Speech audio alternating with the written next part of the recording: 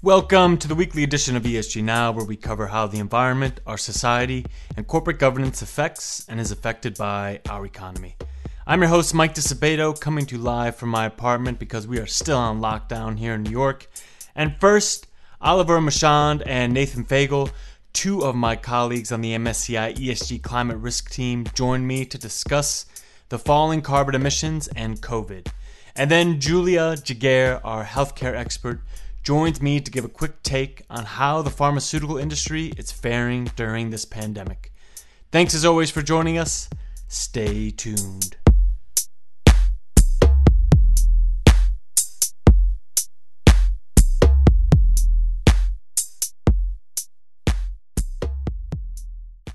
Economies are at a virtual standstill due to the coronavirus pandemic.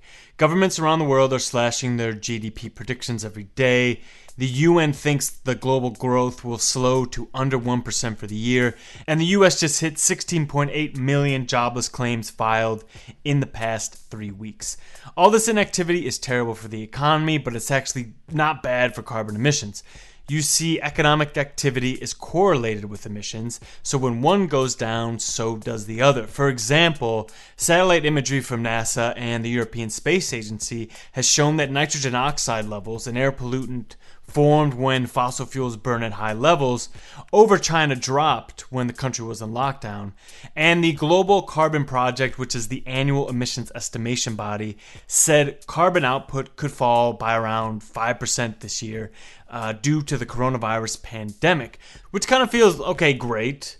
Okay, yes, we're in a global depression that gives me a current of constant anxiety throughout the day that I cannot quite name, but seems to always be there. But this seems like a little sliver of joy.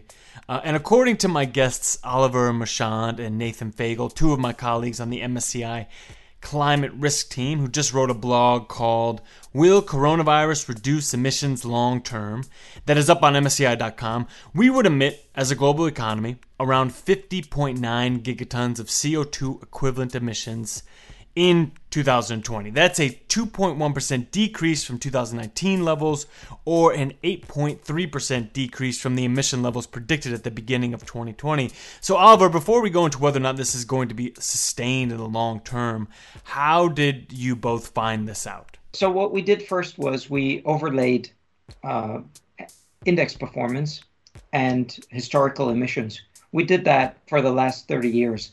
And what we noticed was that there was some alignment between the two metrics, but what we saw is that index values were much more volatile.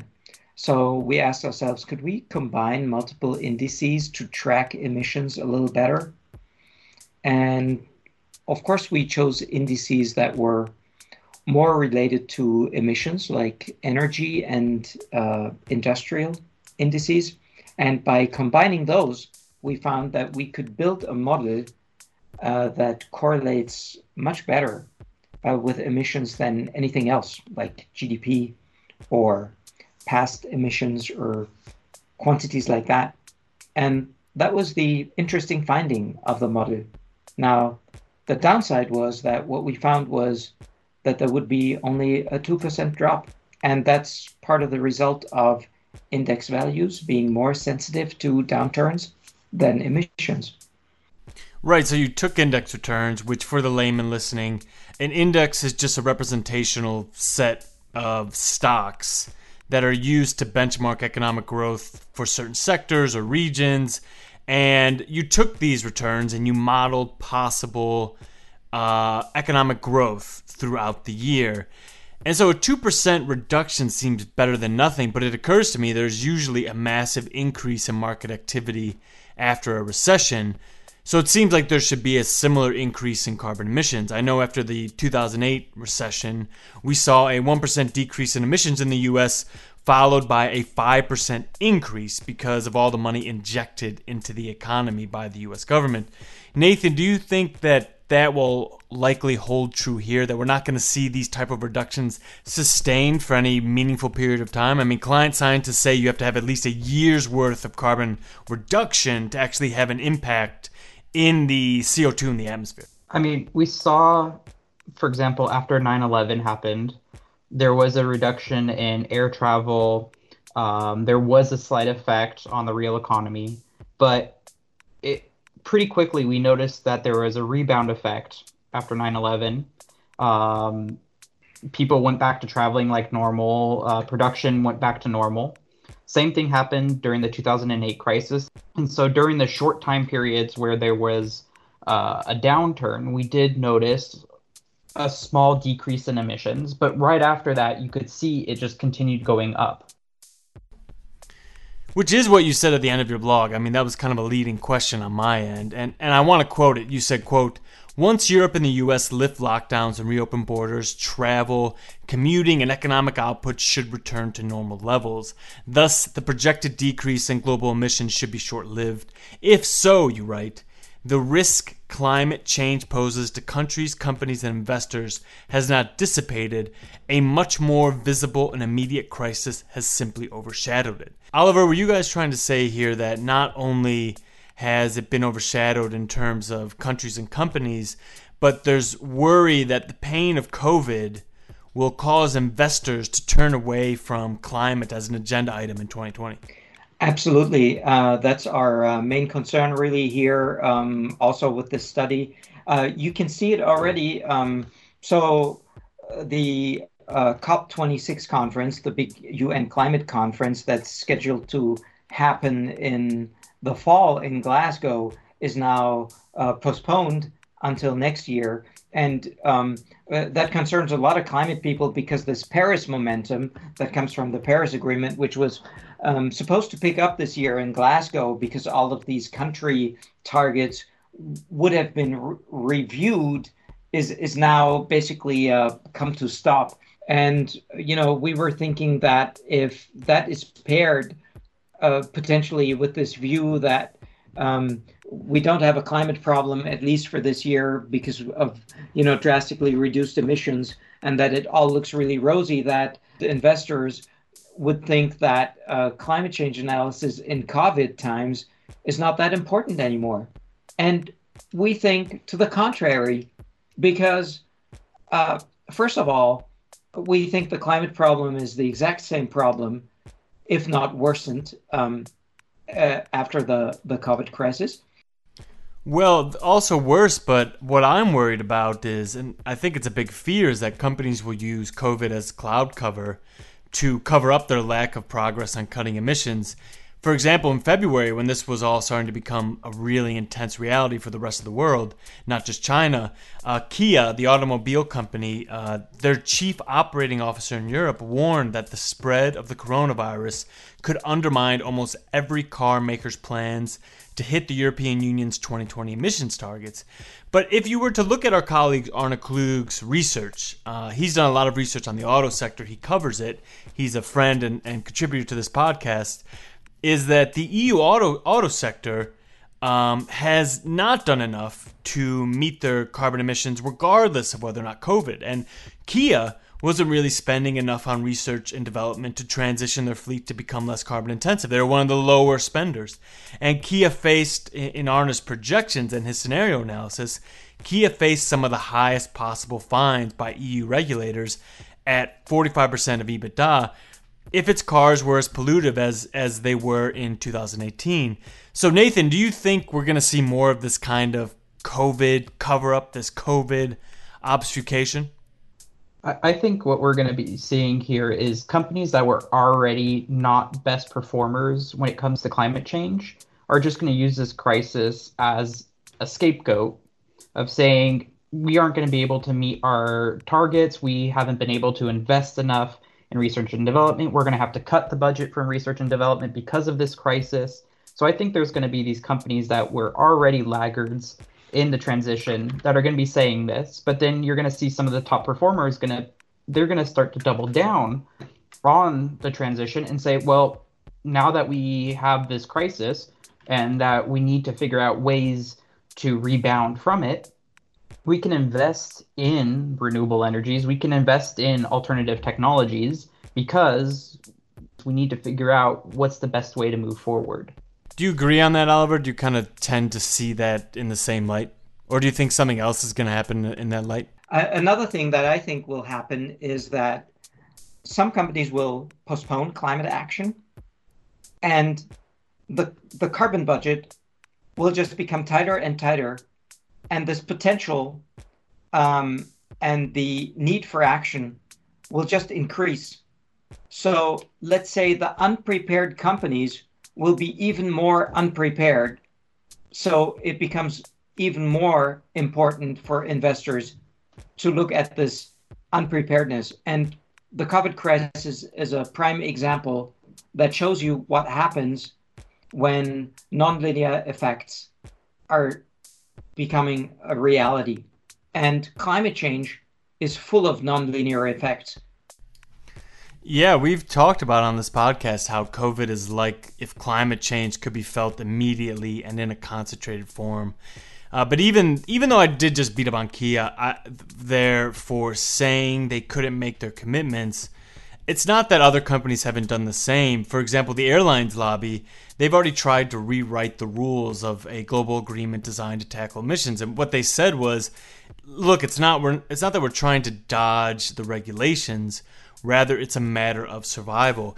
And if airlines failed or if auto companies failed, then a lot of people would be out of work. It is something that I cannot stop thinking about, which isn't a good ESG factor either for a lot of people to be out of work. And I guess what I'm trying to say is there an argument for companies avoiding their climate commitments in order to survive?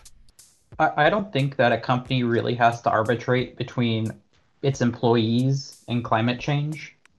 I think both are feasible at the same time. It's just that there needs to be a willingness, and sometimes hard decisions will have to be made. But in reality, economies change over time, company structures change. It usually happens after a period of crisis.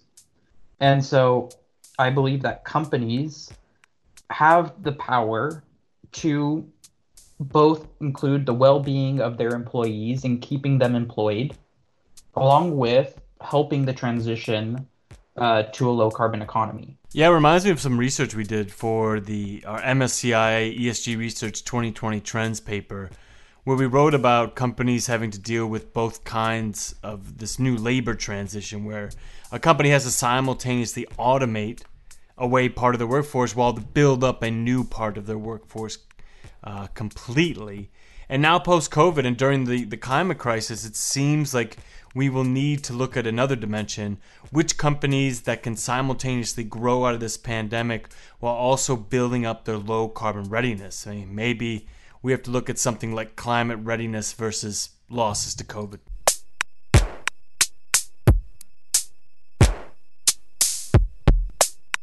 And now, with some spice, we are joined by Julia Jaguar to give us an update on the pharmaceutical industry as it searches for a vaccine for COVID-19.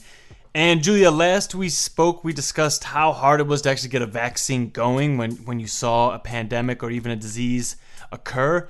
So what has the response been to this pandemic from the pharmaceutical industry? So good question, Mike, and happy to talk to you again. Well, number one, the good news is that biopharma, academia, and governments have really, there's just essentially a rapid response to the development of vaccines and also just interventions, which is, any type of drugs and diagnostics to really address COVID-19. But I think what it does is it showcases really kind of complexities and certain risks to investors that, it would certainly be worth paying attention to. Right now, there are at least 80 experimental candidates in the pipeline, I think, probably closer to around 100. But the problem is that it can take at least 12 to 18 months, if not really years, to develop vaccines. So what we're seeing companies do right now are really just repurposing those existing drugs to really develop shorter term solutions, right? And I think the key thing here is what's happening is that we have regulatory agencies are balancing this, faster access versus the accelerated quality control and assurance mechanisms. So how are you seeing that actually being played out in the market, and how are investors possibly affected by it in the long run, whatever that change might be?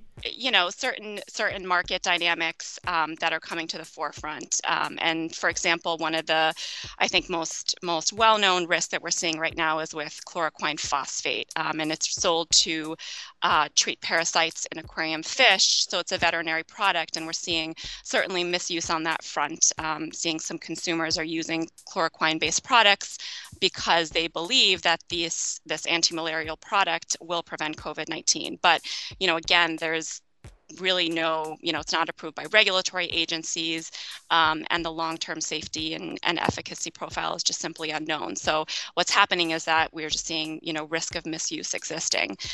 And the problem with that is also for companies is that risks of litigations could also arise post-crisis. I mean, we're very, very much now in the moment of COVID-19, and it's a very brutal, disease, obviously, and affecting everyone.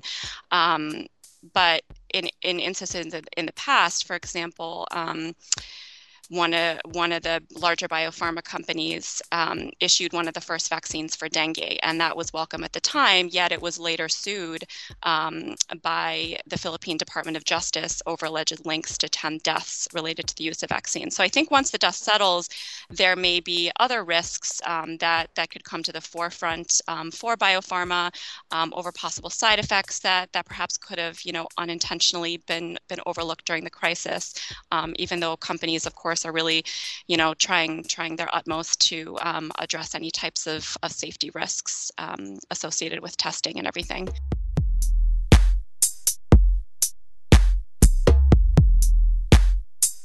All right, that's it for the week. I wanted to thank Oliver and Nathan and Julia for giving me their take on the news with an ESG twist. And I want to thank you so much for listening. I hope you're doing okay out there. It's a very strange time and a very difficult time. So make sure you are taking enough moments to relax and take a deep breath and go for walks and doing social distance and everything that's needed. I'll talk to you next week, and stay safe.